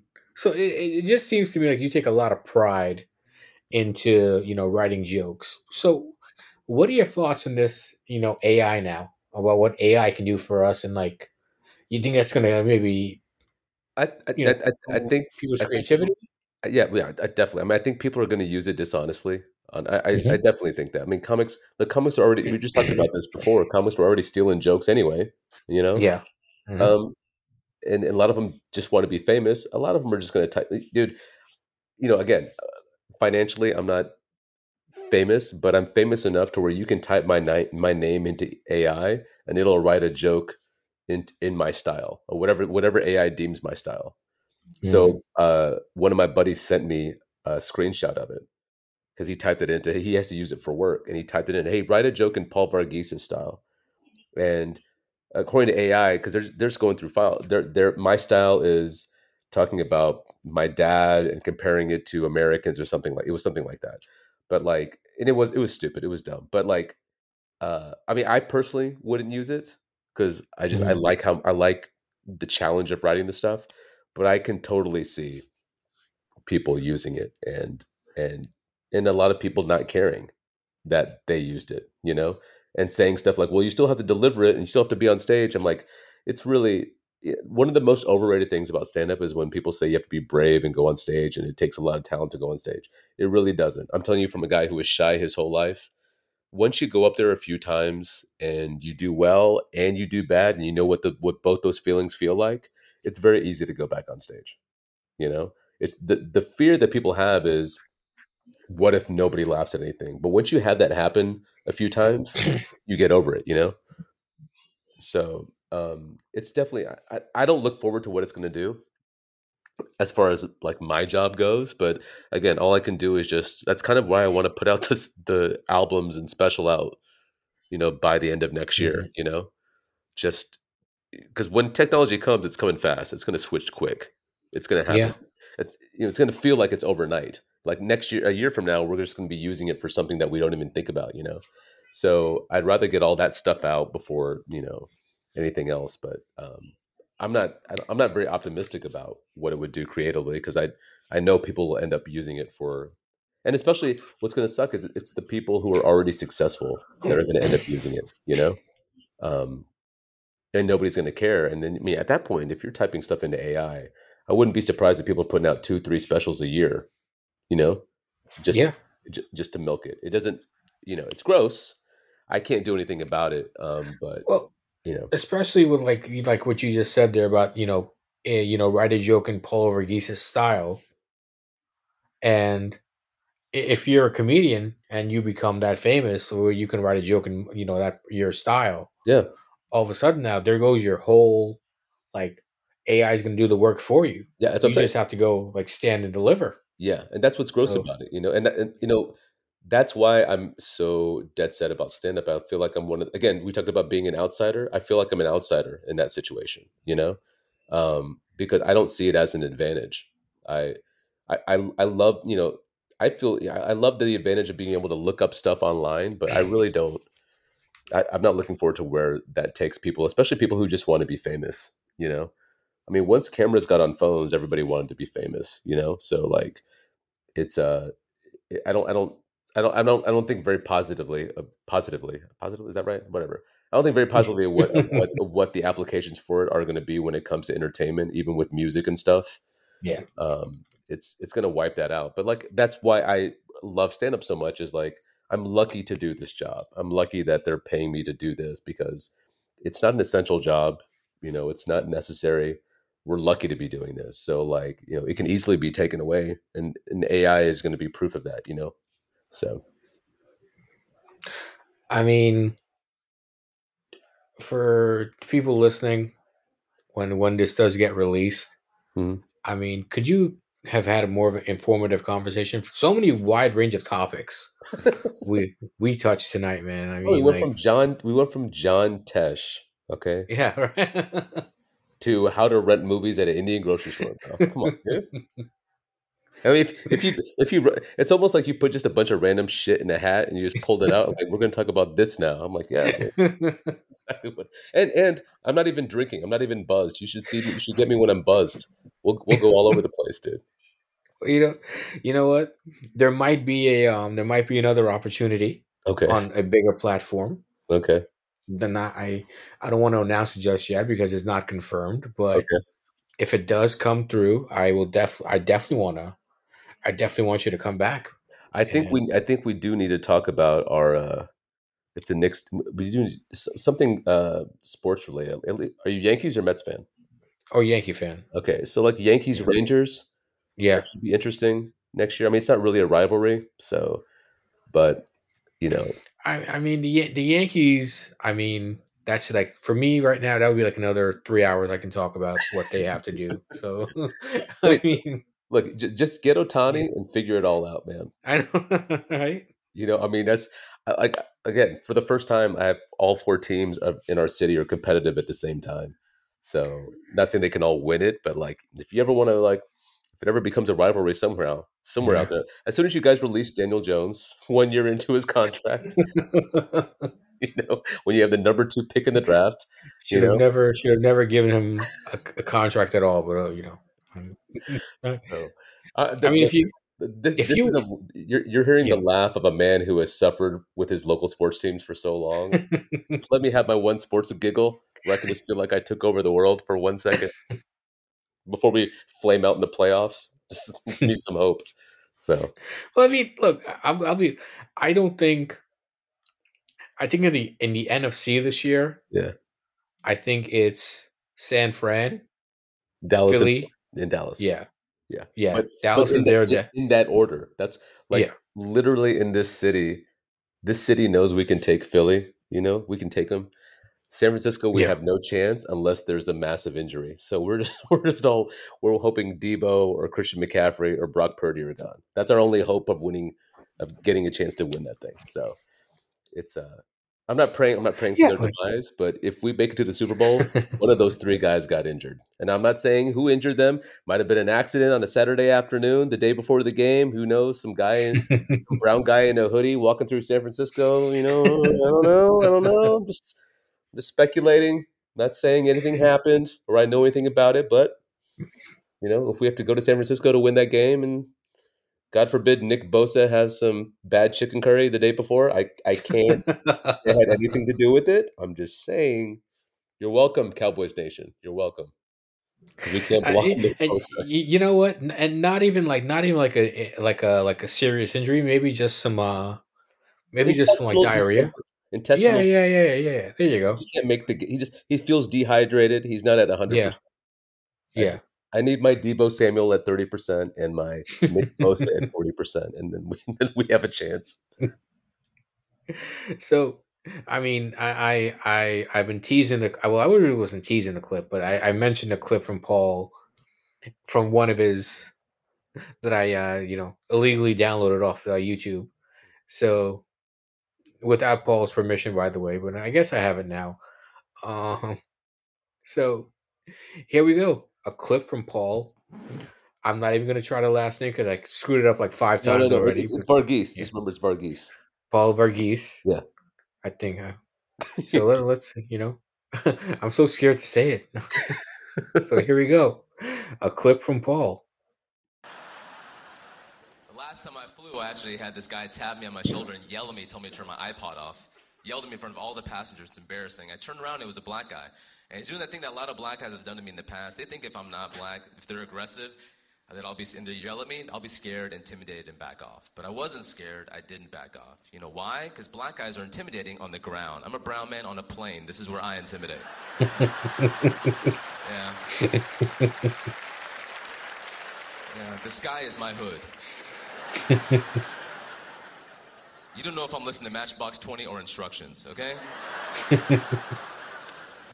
Dude, you can actually hear like so that joke.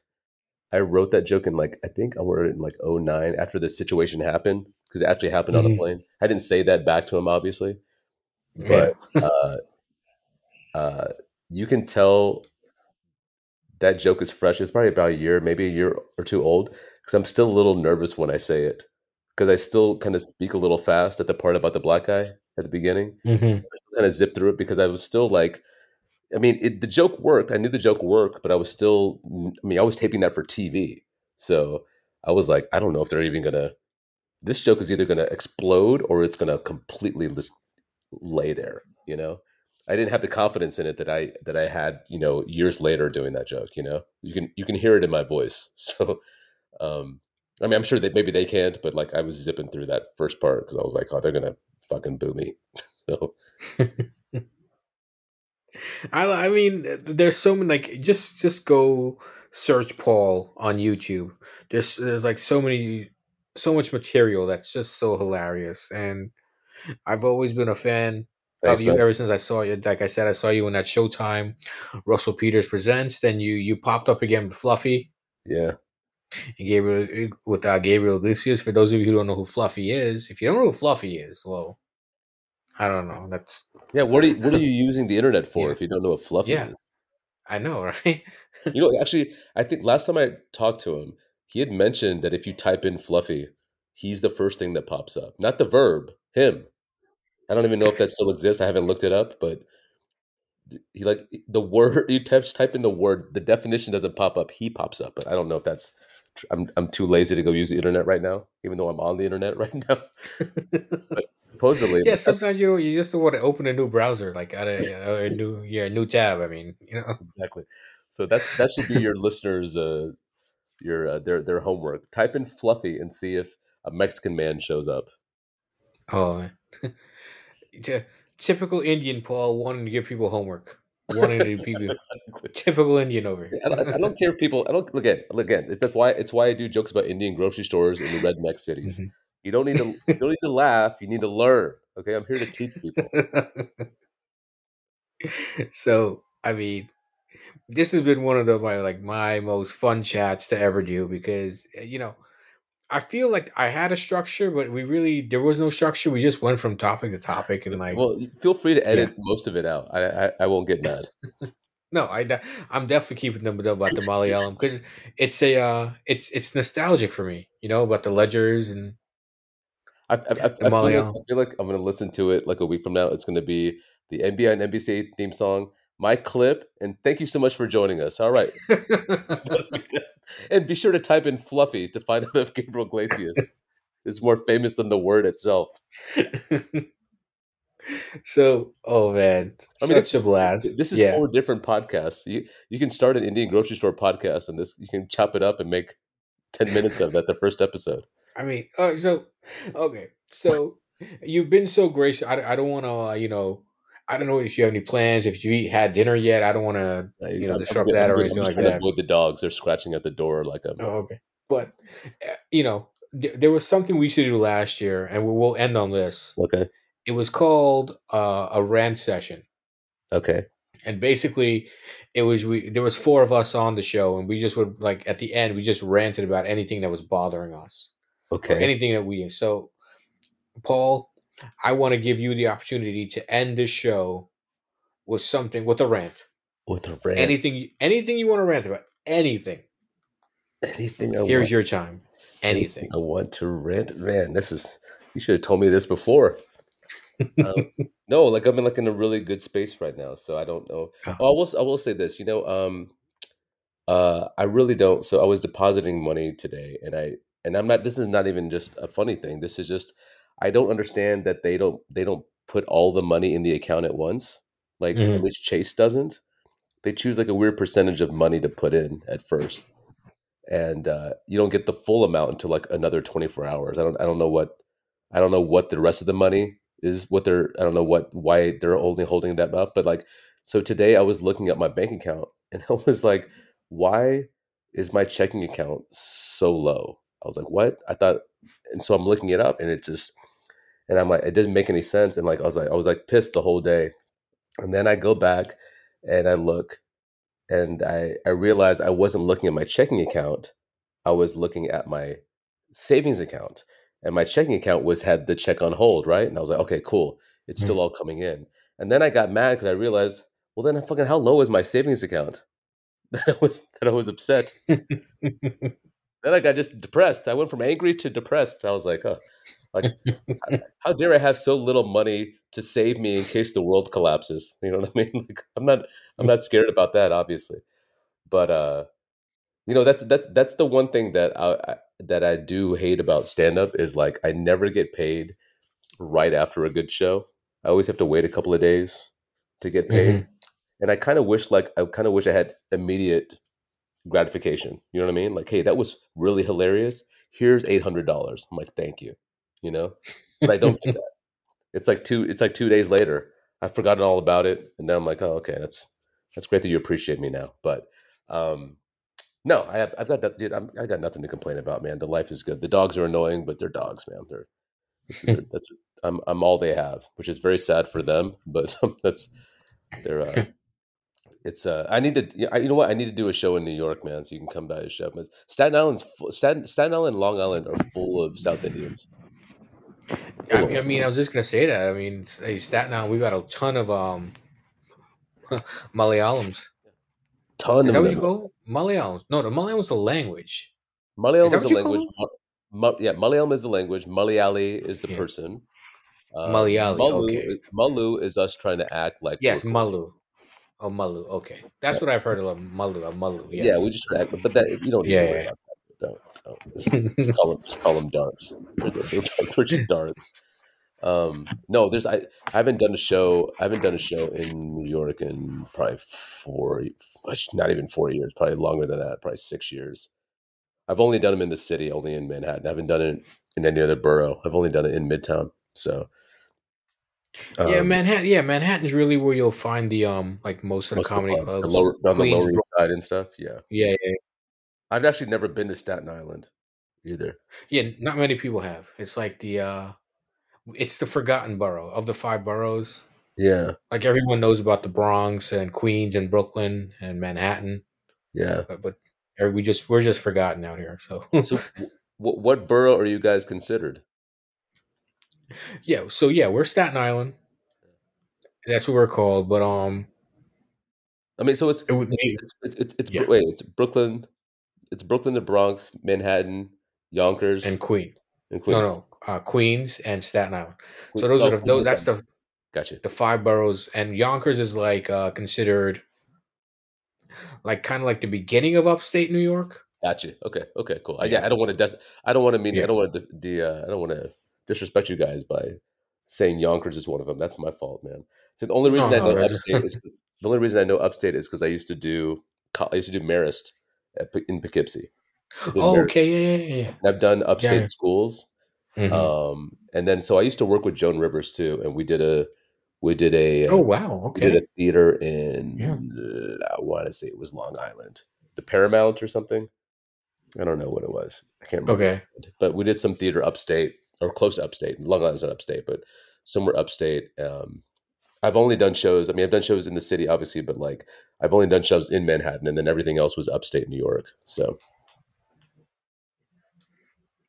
Yeah, I mean, if you're ever down of here, course, of course. I definitely want a front. Well, not a front row because then I really don't want to be. Oh, I won't make fun of you. I don't talk to the front row at all, dude. If you ever see me talking, if you ever see any clip ever online of me Mhm. talking to the crowd, there's two things that happen. They heckled me, or I was hammered. One of the two. Those are the only two reasons I would ever talk to anybody. I don't care how long you've been together. I don't care what you do for. I don't give a shit. We can talk about that after the show. I don't. Yeah. I got jokes about Indian grocery stores and movie ledgers to talk about. Okay, I got pressing issues that I need to do. So I mean, you know what?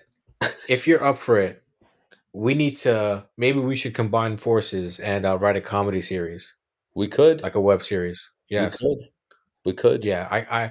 You can bring the South Indian, and I'll bring the like the Caribbean flair to it, Yeah, and you'll bring we'll bring the South Indian. Like kind of like we a Buzz and Buddies thing. Like. we can spend a whole episode with me bitching to you about why do you call it curry chicken and not chicken curry. We can just do that. A whole episode of that. No, so that's a big debate because in Trinidad, they call it curry chicken, Yeah, but I know. in Guyana, they call it chicken curry. Oh, okay, yeah, because So you're more Indian than island, you yeah. know. So Mhm. yeah, I know. Trust me, I know. Like I'm saying, like Yeah. curry. Like, you ever had curry goat? I've had goat curry, and I'm not dyslexic. So what are you talking about? So I get it. We could spend the whole episode Yeah. talking about Just that. one episode. Yeah, yeah. I mean, so what's so funny is that since I started doing this podcast, Uh huh. I'm like running into people and I'm just like running all my ideas past them.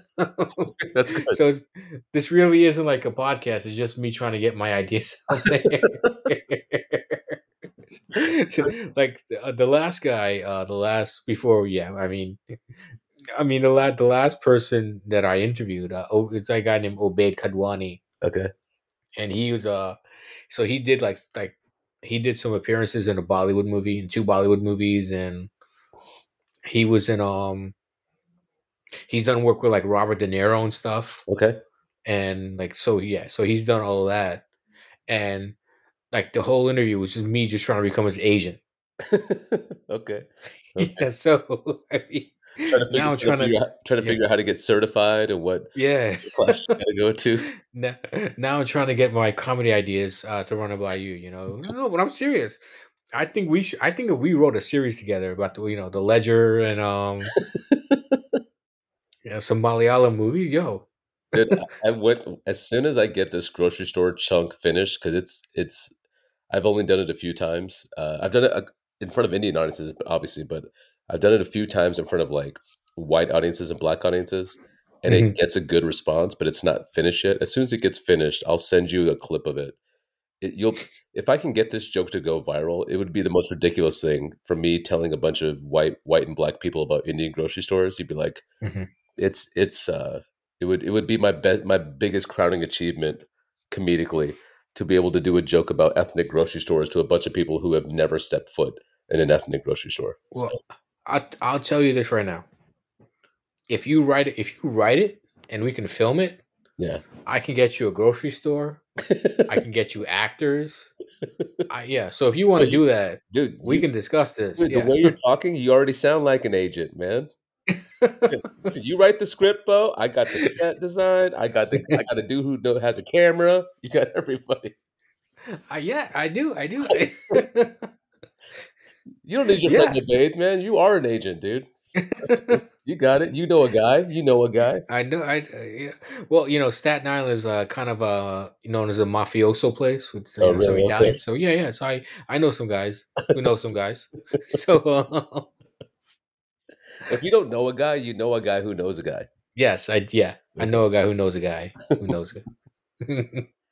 Yeah, no, but if you want to if you want to take some of your and this, I'm leaving all this in here so for the record. Okay, I got you. So whenever you're listening, if you wanna film this, I'm your guy. I got you. I Okay. got you. I got the actors. I got the camera. Okay. Let me get Yeah. this joke. Let me get this joke to work first, and then we'll figure it Yeah. out. Then we'll figure. All right. Well, Paul, I think you should start working on this thing right now. Make it work. Uh, You got a deadline for me? Paul, I don't want to show up to your house with a baseball bat, pal. That's all I'm saying. Okay, I got you. Okay. Yeah, So I would just assume you're a Rangers fan. I get excited. So don't worry about it. that's a video right there. Somebody whooped my ass with the Rangers bat. I'm like, so where were you in Game 5? Like that. He's like choking my girlfriend out. He's like, oh, remember when Adolis Garcia hit that home run in Game 6? Exactly. That's So, yeah. Of oh man, this has been so much fun, man. But I mean, thank you so much for your time, course, Paul. This has been so amazing. of course, And man. And edit this down to a good 20 minutes, man. 20, no, this whole thing is staying up, man. So too much brilliance. I can't edit this brilliance out. Okay. Like Okay. Well, hey, I'll take it. Whatever works for you, man. I appreciate it, man. yeah, definitely. All right, as I always say, guys, all good things must come to an end. This was so much fun to talk to Paul. The king of comedy when it comes in Dallas. I was gonna say when it comes to Dallas, but no, in Dallas, the king of comedy. And who knows? Maybe you'll see us together in a skit. Yes. Um, that written by Paul. Yes, sir. So yeah, no pressure, though, no pressure. But yeah. So for myself, Prakash, for Paul Varghese, did I say it right? You nailed it. I nailed it. It only Finally, took you an hour and 49 minutes and 26 seconds. Nailed it, dude. all it did for us. I say ciao for now.